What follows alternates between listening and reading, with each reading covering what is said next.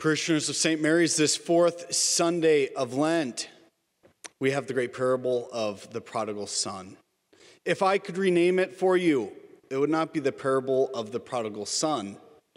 It would be the parable of the good and merciful Father. That this parable tells us more about who the Father is than who the sons are. And so just one point for you tonight. One point for you to take home with you. And it's this. If we don't know the Father, we don't know who we are.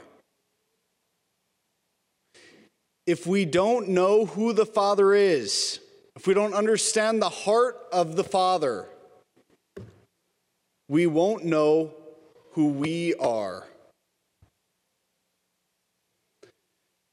We hear right throughout this whole thing, this whole dialogue between the younger son, elder son, the father, right? Both of them, it's very clear, don't seem to know who the Father is. They act in two very different ways, of course, right? But neither of them know who the Father is. The elder son, if you reread the gospel, you'll notice that he doesn't use the word father. He doesn't refer to his dad as father. Quite odd. Right? He refers to himself, he sees himself as a slave. He sees himself as a servant of the Father. Right? He says, the Father has to say, everything I have is yours. I've been with you always. And the elder son says, I've been working this whole time. What have you given me? You slaughter the fattened calf for the son. He doesn't understand, everyone. He doesn't see, in some way, hasn't experienced how his father has been completely and overly generous to him his whole life. That he's somehow lived his whole life not recognizing how good the Father is to him. The younger son, he always says, Father, right? When he's planning it, when he has his plan going, I should ask for my inheritance. Hey, Father, give my inheritance to me so I can leave. He leaves. And then he sits in his head while he's tending swine, saying, I'm going to go home and tell my father, Father, I no longer deserve to be called your son because I've sinned against heaven and against you. So the younger son, even though he seems to know who the Father is, because at least he uses the word, still has not grasped, has not experienced the goodness of the Father. What's my evidence for this, everyone? He says, Father, I no longer deserve to be called your son.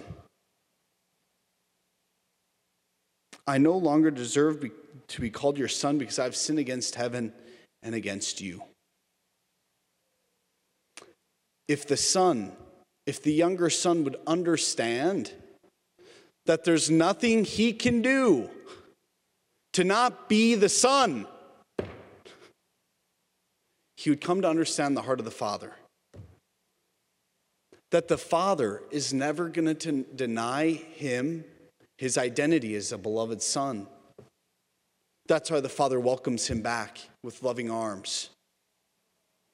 And so everyone, if we don't understand who the Father is in our own life, we won't understand who we are. And then what happens? Either we become bitter, resentful, angry, frustrated like the elder son, or we become like the younger son, believing the lie that we are no longer worthy to be the son or daughter of the Father.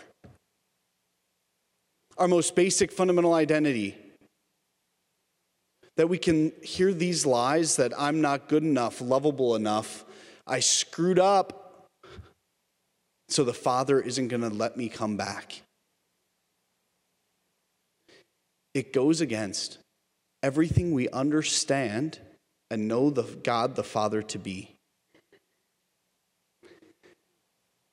Those lies, those misconceptions of understanding the Father, not realizing how good the Heavenly Father is to us, will have us fall into one of these traps.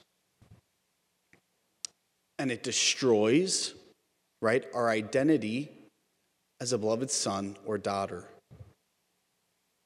That our identity comes from something, somewhere, someone outside of us. And so there is nothing we can do to lose that, to somehow destroy it in ourselves. That the Father is always looking, always pouring, always giving his goodness and his love to us in a more profound, powerful, amazing way than we can even imagine. And so, right, we have to ask for the grace every day. Father, reveal yourself to me. Let me experience you as this good, loving Father that we believe to be true. Help me to experience that, to know that it's real, that it's true. God, if you're real, let me experience you as real then. Ask God for that, everyone. He will give it. He wants to. Where do we come to understand the Father? Most clearly, we come to understand the goodness and mercy of the Father in confession, in the forgiveness of our sins,